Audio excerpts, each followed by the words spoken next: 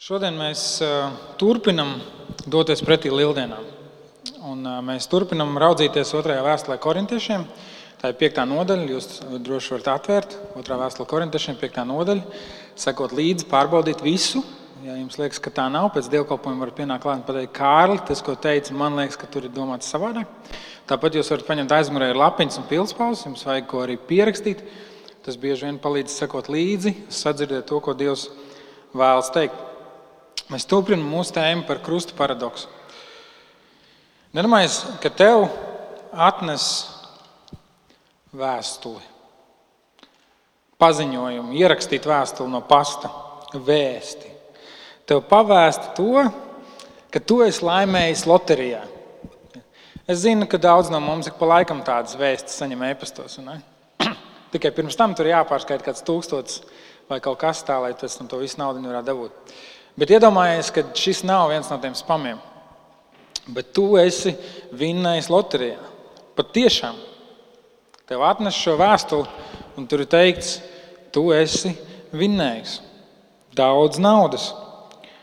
Un ko tu dari? Tu paraksties, ka tu šo vēstuli esi saņēmis. Tu šo ziņu esi sapratis, tu esi viņu pieņēmis. Darīts. Un tad tu turpini dzīvot. Un tu domā, kā tu tagad tērēsi to lielo laimestu. Tu runā par savu laimestu ar saviem draugiem un paziņām un visiem pārējiem un stāsti par to, ka tu priecīgs esi, jo tu esi laimējis loterijā. Tu pat atbildi presē uz jautājumiem par to, kā tad ir labāk vinnēt loterijā un ko var darīt ar to laimestu un kādi tev ir ieteikumi citiem. Un tu aicini arī citus piedalīties loterijā, jo tu esi laimējis loterijā. Tu domā, tu plāno, tu liec budžetu, tu skaties, ko gan tu varēsi izdarīt un ko gan tu varēsi nopirkt. Bet tad tev atgādina, ka tajā vēstī, tajā paziņojumā, zem kuru tu parakstījies, ar maziem burtiem bija ierakstīts, ka laimestu tev izmaksās tikai tad, ka tu jau būsi tuvu savai nāves dienai. Teiksim, mēnesi līdz tam, ka tu mirsi. Vai tā nebūtu vilkšanās? Vai tajā brīdī tev tas laimests vispār šķitas svarīgs?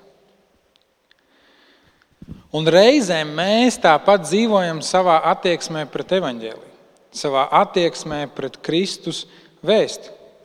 Tā ir laba vēsts, tā ir brīnišķīga vēsts, tā ir prieka vēsts, tā ir uzvaras vēsts, tas ir kaut kas superīgs.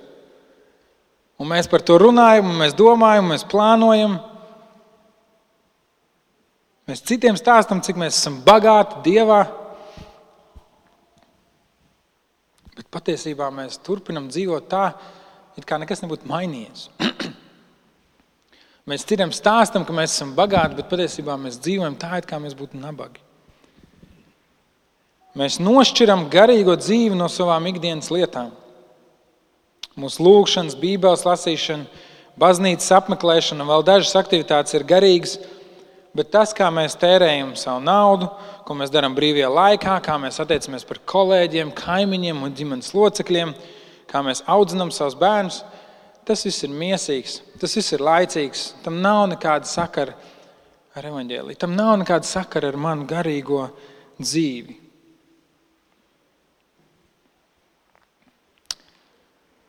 Šodien ir pūpolsvētdiena, ja palmu svētdiena.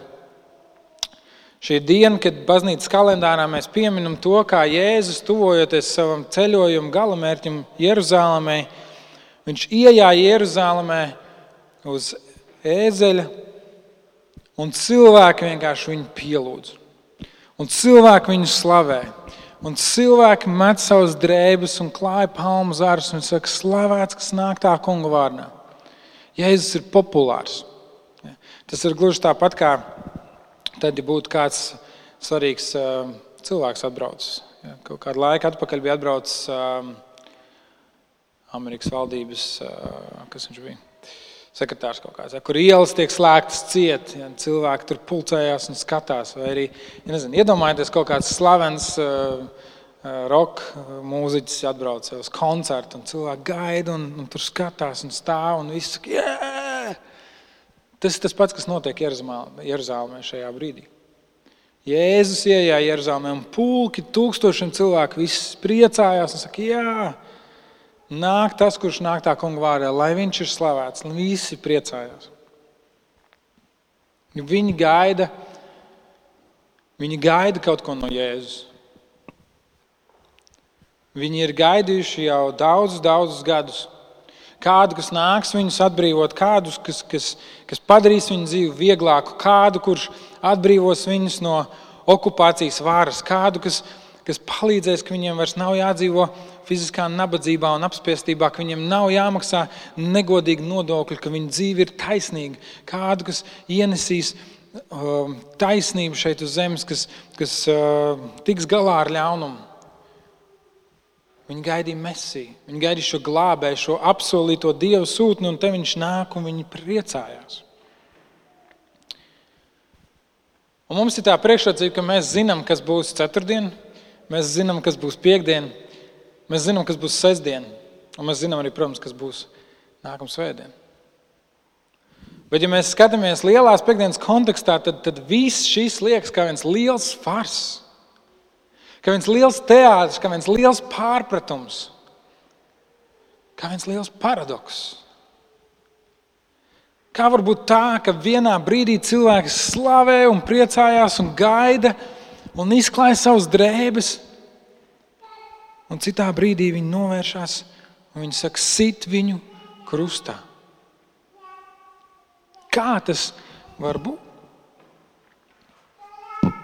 Un es gribu, ka es izlasīšu no 2. vēstules korintiešiem 5. nodaļas, no 1. līdz 10. pantam.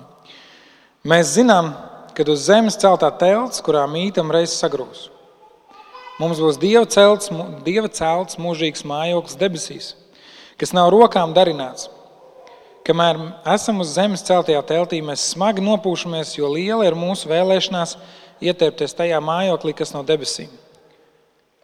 Lai pat zaudējuši tagadējo ietērptu, mēs neizrādītos kaili. Šajā teltī būdam, mēs grūti nopūšamies zem smagās nastas, jo negribam palikt bez apģērba, bet gribam būt ietērpti, ka dzīvība aprīt to, kas mirstīgs. Bet Dievs, kas mūs tam ir izveidojis, ir devis mums gara ķīlu. Tādēļ vienmēr esam droši, jo zinām, kamēr mēs mītam miesā, mēs neesam mājās pie kunga, jo mēs dzīvojam ticībā, nevis redzēšanā. Patiesi mēs esam droši, mēs vairāk pat gribam būt prom no miesas un mājot pie kunga. Tādēļ vai nu mītot šeit vai pie viņa, mēs dedzīgi tiecamies būt viņam patīkami, jo mums visiem būs jāstājas Kristus soļa krēsla priekšā, lai katrs pēc nopelna saņemtu par visu, ko savā dzīvē darījis, vai labu, vai ļaunu. Tas ir tas, ko Pāvils raksta korintiešiem. Un pagājušajā svētdienā mēs runājam par to, ka mēs tiekam glābti pēc saviem vārdiem. Pāvils runā par to, ka mēs tiekam glābti pēc saviem vārdiem. Un šeit tikai pāris rindkops tālāk viņš runā par to, ka mēs tiksim vērtēti pēc tā, pēc kā mēs esam dzīvojuši. Vērtēti pēc tā, kādi ir bijuši mūsu darbi. Lai kāds Pāvils tad izdomā beidzot. Vārdi, darbi, žēlastība, bauslība, kā tad īsti ir? Vārdi vai darbi? Jā, abi. Tāpēc, ka tāpat kā vārdi parāda to, kas tu esi. Jā. Mēs pagājušajā sēdē runājam par to, ka no sirds pilnības mutu runā. Tavu vārdi, tas, kā tu izturies pret citiem, tas, kā tu dzīvo savu ikdienu, tas parāda to, kas tu esi. Un tas parāda to, kam tu patiesībā tici. Un Pāvils rakstīja, mēs runājam, jo mēs ticam. Tad, ja mēs kaut kam patiesi ticam, mēs nevaram par to nerunāt. Tāpēc no saviem vārdiem mēs tiekam glābti, jo tas parāda mūsu sirds stāvokli. Un šeit Pāvils raksta, ka mēs atbildēsim par saviem darbiem. Mēs atbildēsim par saviem darbiem. Mēs atbildēsim par to, kā mēs esam dzīvojuši savu dzīvi. Mēs neatbildēsim par to, cik daudz mēs esam gājuši baznīcā. Mēs neatbildēsim par to, cik daudz mēs esam zinājuši, kas ir rakstīts Bībelē. Mēs neatbildēsim par to, cik labi mēs izskatāmies citu cilvēku priekšā. Mēs atbildēsim par saviem darbiem. Un ja evaņģēlijs nemaina mūs, ja tas nemaina to, kā mēs dzīvojam, ja tas neietekmē ikdienas lietas, ja tas neietekmē to, kāds tu esi kolēģis, ja tas neietekmē to, kāds tu esi vecāks, kā tu esi bērns saviem vecākiem, kā tu uzvedies uz ielas, ja tas neietekmē to, kas tev šķiet svarīgs un pēc kā tu tiecies, ja tas neizmaina, tad ļoti iespējams, ka tas ir iesprūdis tikai tavā galvā. Ļoti iespējams, ka evaņģēlijs ir palikusi kā tāda akadēmiska disciplīna, par ko padomāt. Vai varbūt tam ir kāda sentimentāla vērtība, kur reizēm pievērsties tam vai lūkšanā, vai kādā dziesmā, vai lasot Bībeli un padomāt par to, jā, tas ir tik skaisti. To viņš labi pateica. Ziniet, tas ir kā pilns Facebooks, pilns internets ir ar citātiem un citātu lapiņām un skaistiem attēliem. Un reizēm liekas, cik var. Ja vien cilvēki darītu tikpat daudz, cik viņi tos citātus liek internetā, tad šī pasaule kļūtu par daudz labāku vietu. Un tā ir tāda īsta bīstamība priekš mums, kristiešiem, kad mūsu ticība viņa paliek tikai mūsu prātos. Vai mūsu ticība viņa paliek tikai mūsu tādā sentimentālā piemiņā par to, ko Dievs ir darījis. Īpaši šajā klusajā nedēļā, īpaši šajā laikā pirms lieldienām. Ja, kur daudz cilvēku, kuriem varbūt ikdienā nav nekāda saistība ar baznīcu vai kristietību, viņi pievēršās šim gavēnim, viņi pievēršās, un tas ir labi. Manuprāt, ir labi, ka cilvēki pievēršās vismaz kādā brīdī, kādām garīgām vērtībām. Un tomēr tas nenieka nepalīdz. Tas nevienam neko nedod. Mēs varam gavēt, cik mēs gribam, mēs varam atturēties no lietām, mēs varam klusajā nedēļā daudz ko un dažādi pārdomāt, bet ja evaņģēlijs nepārņem visu mūsu būtību, to, kā mēs dzīvojam, tad kaut kur ir bijis izsavienojums, kaut kur ir bijis sastrēgums, kaut kur kaut kas nav aizgājis līdz galam. Mums ir šī vēsts par to, ka mēs esam laimējuši loterijā. Mums ir šī vēsts par to, ka mums ir piedots, ka mūsu dzīves, mūsu grēks un viss tas nepatīkamais un netīrais un pretīgais un nekrietnais Dievu priekšā, tas viss ir nodzēsts ar to, ko Jēzus ir izdarījis pie krusta. Mums ir šī vēsts, mums ir šī patiesība, mēs par to runājam, mēs par to dziedam dziesmās, mēs par to dzirdam. Šajā nedēļā par to jūs noteikti varēsiet lasīt arī ziņu portālos un redzēt ziņu raidījumos. Mums ir šī vēsts. Mums ir šī bagātība.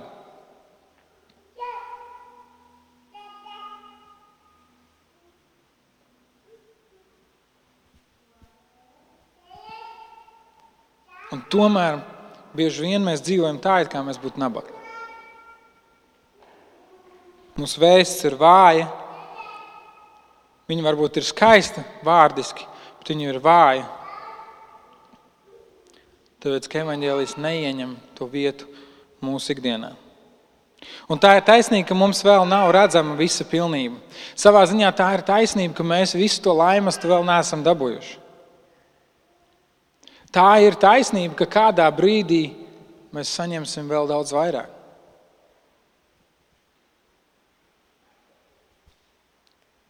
Un šī bagātība, šis laimasts, tā ir tā Dieva godība, par ko mēs runājam arī iepriekšējā reizē. Tur, kur Dievs atklājas sevi, kur viņš ļauj mums pieiet viņa klātbūtnē, kur ir Dieva godība, kas izmaina visu citu.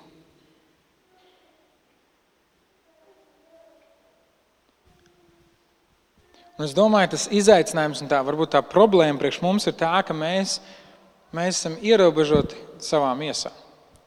Mēs redzam ar savām acīm, mēs dzirdam ar savām ausīm, mēs jūtam ar saviem pieskārieniem, mēs saužam ar savu degunu. Tā kā Pāvils raksta, mēs dzīvojam ticībā, nevis redzēšanā. Mums kā cilvēkiem mums gribās redzēt, bet arī pie Jēzus pienāca mācekļi, viņi teica, rādi mums tēvu, tad mēs ticēsim. Rādi mums un mēs ticēsim. Arī Toms teica, kamēr es neredzu šīs brūces un savas rokas nelieku tajās, es neticēšu. Mums kā cilvēkiem ir kaut kas, kuru mums gribās redzēt. Un Pāvils raksta, mēs nedzīvojam redzēšanā, mēs dzīvojam ticībā. Mēs vēl gaidām uz tām debes bagātībām, mēs vēl gaidām to, kas ir priekšā. Bet Pāvils raksta par kādu gara ķīlu. Viņš raksta par kaut ko, kas mums jau ir dots,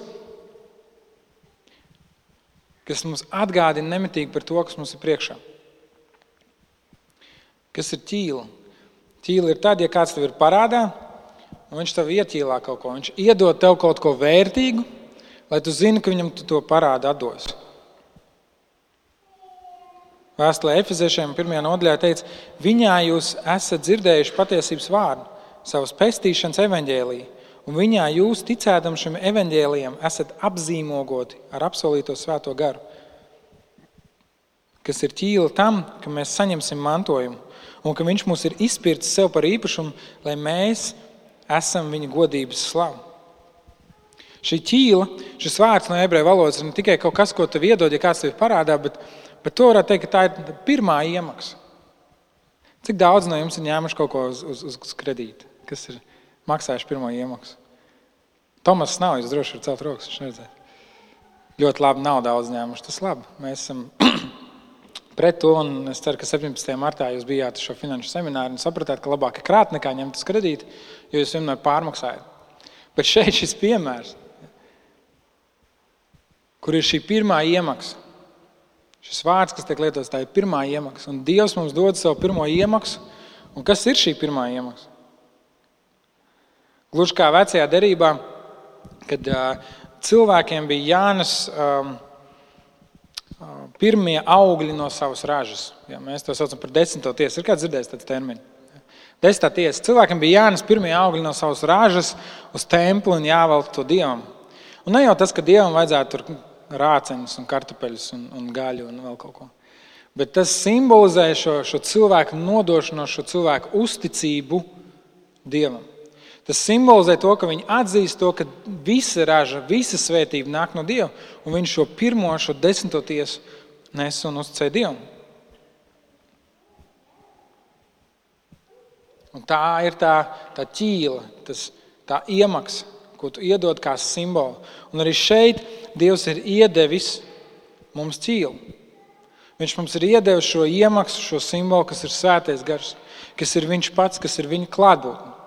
Ka mēs varam baudīt šo viņa godību, ka mēs varam dzīvot citādāk, ka mēs varam zināt, ka tā vēsts vairs nav kaut kas tāls, ka tā vēsts vairs nav kaut kas tikai prātam vai tikai sirds sentimentam, bet ka tas ir kaut kas aizsniedzams un satverams. Mēs esam apzīmogoti ar šo ķīlu, un šī apzīmogošana tajā laikā bija ķēniņiem un visādiem svarīgiem cilvēkiem bija tādi gredzeni, ja, ko viņi rakstīja, kādu pavēli vai vēstuli vai vēl kaut ko, un tad viņi uzlika tur to vasku un uzspieda savu zīmogu, iespieda tajā vaskā, kas palika. Un tas norādīja to, ka tam, kas tiek sūtīts, ka tam, kas tiek rakstīts, ir autoritāte, ir ķēniņa autoritāte. Un bieži vien, ja mēs lasām vecajā derībā, tad, ja kaut kas, ko ķēniņš uzrakstīja, to nevarēja atcelt. To nevarēja izmainīt. Tā tas vienkārši ir. Un Pāvils raksta, mēs esam apzīmogoti ar Dieva autoritāti. Mēs esam apzīmogoti ar visu to viņa spēku, ar visu to, kas viņš ir, ar to godību, kas parādās. Un mums ir šis svētais gars, kas ir Dieva ķīla, kas ir Dieva apsolījums. Tas pats gars, un pasteigsimies nedaudz notikumiem priekšā, kas uzmodināja Jēzu no mirušiem. Es jau pagājušajā vai aizpagājušajā reizē teicu, ka kristieši bieži vien dzīvo tā, it kā viņu visu ticība un galvenais notikums būtu lielā piekdiena. Man patika filma Jēzus ciešanas. Cik daudz no jums viņu redzējuši? Vienīgā lieta, kas man nepatika, ir, ka viss filmas nosaukums Jēzus ciešanas, laikam tas loģiski, bet viss filma mēs ejam cauri par to, cik ļoti Jēzus cieta, par to, ko viņam nācās piedzīvot, par to, cik tas bija netaisnīgi un briesmīgi. Un visā filmā gaisma un cerība ir pēdējās pāris minūtes. Un reizē mēs, kā kristieši, mēs dzīvojam tieši tāpatās. It kā visa mūsu dzīve būtu ciešanas, it kā visa mūsu dzīve būtu iešana pretī krustam, it kā visa mūsu dzīve būtu tā netaisnība, kur Jēzus tiek nodots, kur Jēzus tiek apcietināts, kur Jēzus tiek spīdzināts un izsmiets. Un viņš nabadzīgs. Kā mēs varam viņam palīdzēt? Ko mēs varam darīt, lai Jēzus jūtas labāk? Mums vajadzētu viņu pažēlot. Varbūt jums tas izklausās absurdi, bet mēs tā bieži dzīvojam. Tā it kā nabaga Jēzus netaisnīgi tik piesists krustā un viņš tur neko nevar izdarīt. Bet atceries, kur Jēzus pats teica, neviens man dzīvību neatņem, es to atdodu par saviem draugiem. Lielai piekdienai ir sava nozīme. Šiem notikumiem ir sava nozīme, un tomēr mēs, kā kristieši, tam vajadzētu būt tik ļoti mazam brīdim. Tam vajadzētu būt, ja mēs skatāmies uz mūžības kontekstu vai kaut vai uz Jēzus dzīves kontekstu, tad tās bija tikai 3 dienas, kuras viņš bija kapā. 3 dienas. Cik dienas viņš pēc tam bija augšām cēlēs? Kāds zina? 40, jā. Minēts 40 dienas. 3 dienas viņš bija kapā, un mēs, kā kristieši, visu savu dzīvi fokusējam uz šīm 3 dienām, kur viņš nabadz, viņš nomira. Bet viņš augšām cēlās. Un ne tikai tās 40 dienas, ko viņš bija uz šīs zemes, bet visu šo mūžību līdz pat šai dienai un visu mūžību līdz pat mūžībai. Viņš ir augšām cēlējis. Un tas ir tas spēks, kas mājo mūsos, tas pats svētais gars, kas viņu uzcēla no miroņiem. Tas pats svētais gars mājo mūsos. Tā ir šī ķīla. Varbūt kādam no jums likās, es pieminēju šo 10%, liekas, kas tad ir 10%? Bet tā iemaksa, ko Dievs ir atstājis, nav 10%. Viņš atstāja sevi visu. Un tad, kad tu kļūsti par kristieti, kad tu atsaucies Dieva aicinājumu, kad tu saproti savu stāvokli Dieva priekšā, to, ka tu esi radījums, un viņš ir radītājs. Kad tu saproti, ka tavs uzdevums ir pazemīgi staigāt viņu priekšā un paklausīt viņam, kad tu atver savu dzīvi Dieva vadībai, tad tas svētais gars, kas ir Dievs, daļa no trīsvienības. Trīsvienības trešā persona, Dievs pats, svētais gars, kuram pat nāve nav šķērslis, tas svētais gars mājo tevī.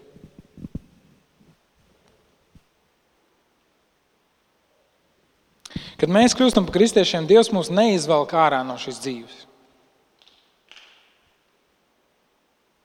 No dzīves grūtībām, no dzīves izaicinājumiem, no sarežģījumiem. Viņš to nedara, un viņš to nemaz negrib darīt. Tas ir tas, ko Pūpoles svētdienā, Palmu svētdienā cilvēki gaidīja Jēzum iejājot Jeruzalemē. Jēzus nāks un padarīs man dzīvi vieglāku. Jēzus nāks un atrisinās manas dzīves problēmas. Jēzus nāks un izraus mani ārā no tās vietas, kuras esmu.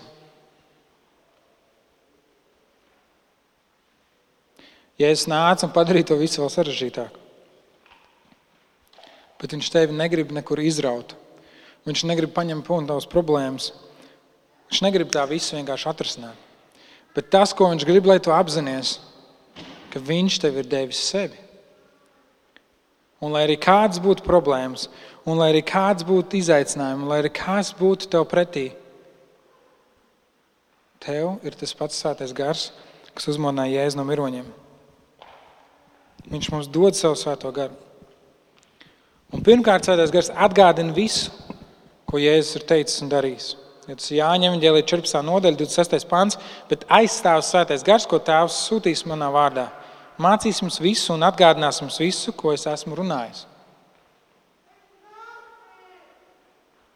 Tev trūkst gudrības? Netrūkst. Tev ir svētais gars, kurš atgādina tev visu, kurš māca tev visu, kurš ved tev uz priekšu. Otrā lieta, ko svētais gars dara, ir dod mums vāru pār grēku. Vēstule Romiešiem 8. nodaļa Un ja jūsos mājo tā gars, kas Kristu augšām cēls no mirušajiem, tad viņš, kas Kristu augšām cēls no mirušajiem, arī jūsu mirstīgās miesas darīs dzīves caur savu garu, kas jūsos iemājojas. Tātad mēs, brāļi, ne jau miesai esam parādā, ka būtu jādzīvo pēc miesas. Ja jūs dzīvojat pēc miesas, jūs mirsit, bet ja jūs miesas darbus garā nonāvējat, jūs dzīvosit. Jo tie, ko vada Dieva gars, ir Dieva dēli. Jūs neesat saņēmuši verdzības garu, lai atkal baidītos, bet esat saņēmuši dēla tiesības un garu, kurā mēs saucam Aba tēvs, kurā mēs varam teikt tēti. Un gars pats kopā ar mūsu garu liecina, ka mēs esam Dieva bērni. Bet ja bērni, tad arī mantinieki, Dieva mantinieki un Kristus līdzmantinieki. Ja vien līdz ar viņu ciešam, lai līdz ar viņu nāktu godībā. Tas, kam mēs ejam cauri, nav, tas nav tumsas uzvara. Tā nav nejaušība. Tas nav tā, ka mēs, mazais ticīgo pulciņš, tagad esam šīs lielās ļaunās pasaules priekšā. Un mēs nezinām, ko darīt un kā rīkoties. Un Dievs laikam ir kaut ko aizmirsis vai sajaucis. Viņš nenāk un viņš nedara un viņš neatrisina. Bet tas ir Dieva nodoms, Dieva aicinājums. Visiem kristiešiem, visiem Jēzus sekotājiem, visiem mācekļiem, visai viņa draudzei. Dzīvot cauri šai dzīvē, būt līdzdalīgi Jēzus ciešanās, būt līdzdalīgi Jēzus cīņā ar tumsu un nāvi, būt līdzdalīgi viņa misijā. Jo tāds ir viņa, tas ir tas, ko viņš vēlas darīt, un viņš dod mums šo spēku. Un viņš dod mums spēku pateikt grēkam nē. Viņš dod mums visu svētai dzīvē. Viņš ir devis mums visu, lai mūsu dzīve būtu auglīga un ražīga, lai mūsu dzīvē būtu rezultāts, lai mūsu dzīvē būtu jēga.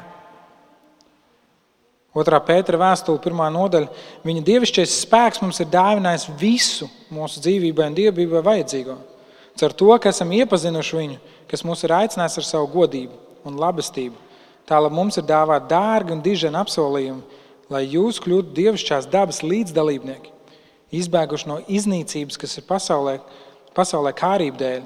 Tādēļ pūlieties, lai jūs ticību vienot ar tikumu, tikumu ar atziņu, atziņu ar savaldību, savaldību ar izturību, izturību ar dievbijību, dievbijību ar brāļu mīlestību, brāļu mīlestību ar dievišķo mīlestību. Ja tas jums ir un vēl pieaug, tas neļaus jums kļūt bezdarbīgiem un neauglīgiem mūsu Kunga Jēzus Kristus atziņā.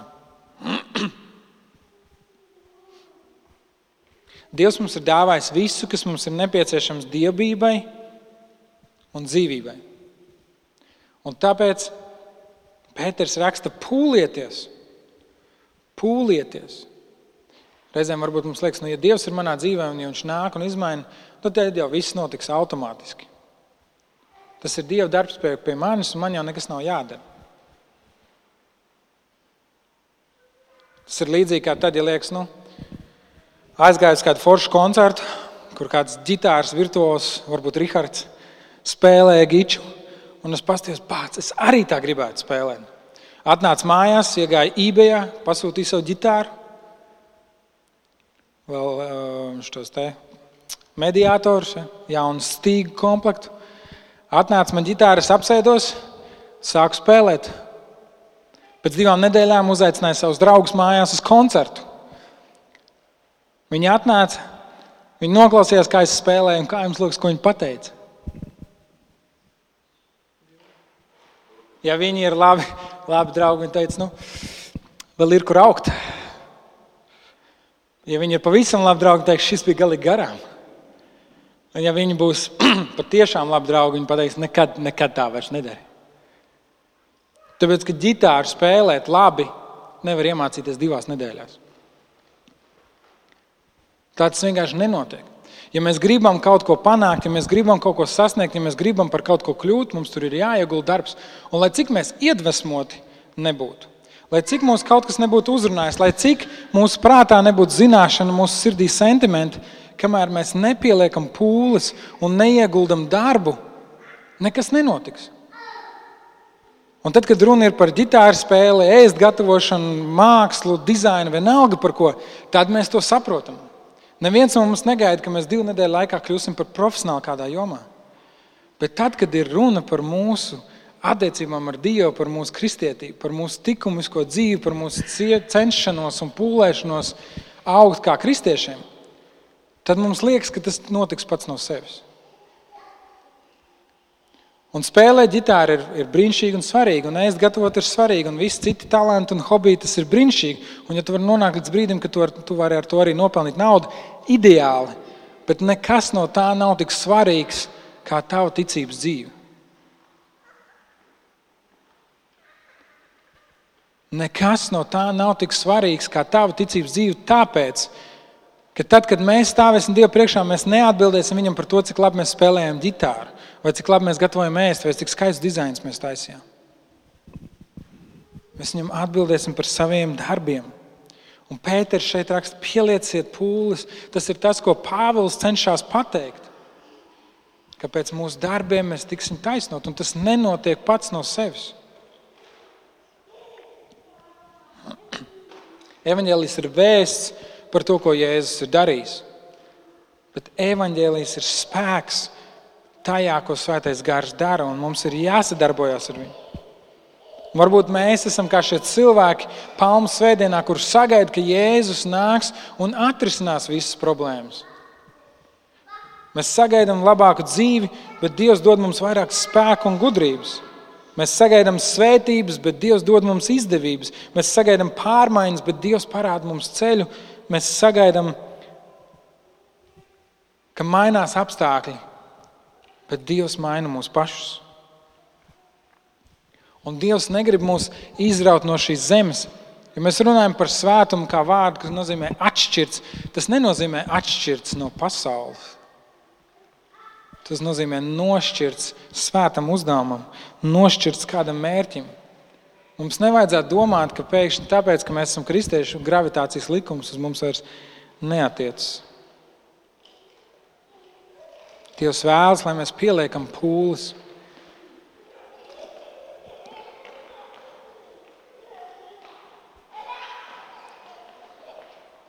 Un Pēters raksta, ja jums tas viss ir, ja jums ir šīs pūles,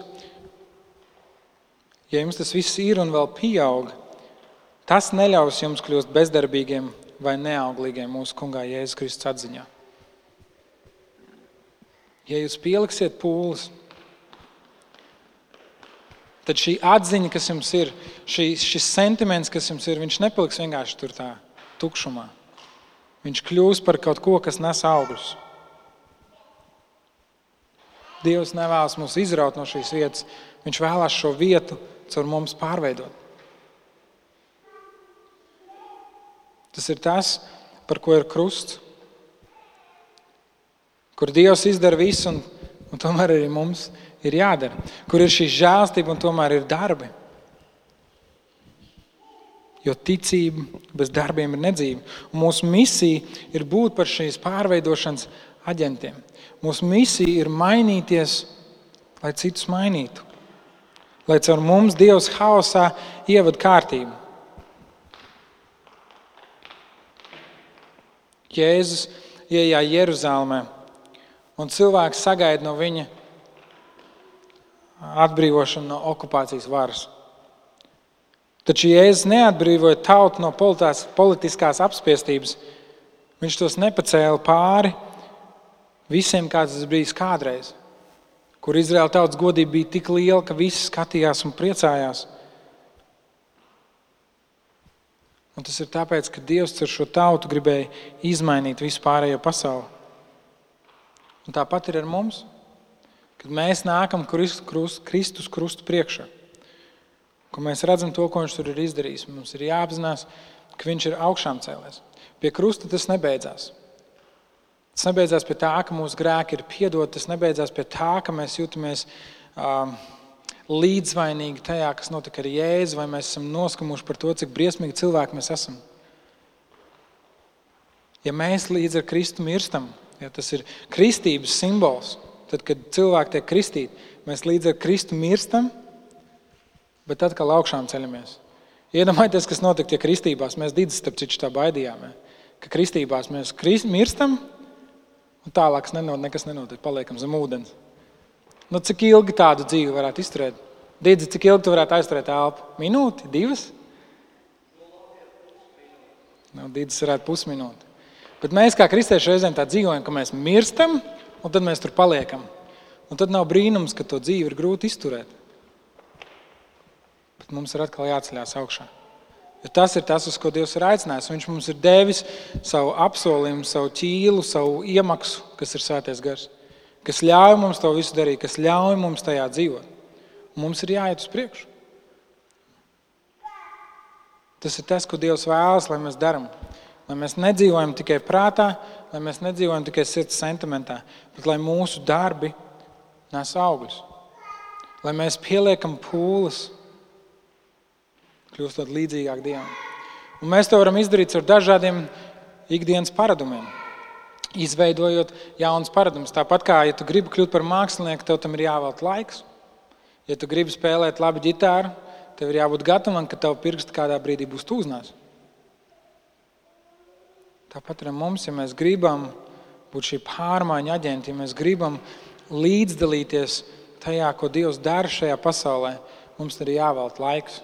Mums ir jāizveido savā dzīvē paradumi, kas mums palīdz to darīt. Lūgt Dievu un lasīt Bībeli ir tikai 2 no tiem.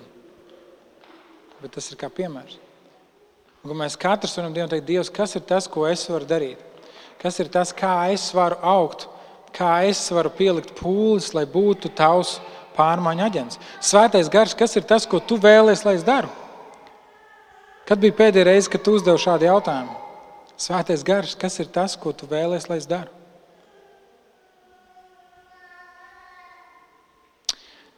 Mēs tagad pavadīsim kādu laiku lūkšanā un pielūgsmē un slavēsim Dievu. Un es aicinu, ka tas var būt tas brīdis, kur mēs ne tikai dziedam un ne tikai slavējam, bet kur mēs arī varam pajautāt Dievam, Svētais Gars, kas ir tas, ko tu vēlies, lai es daru?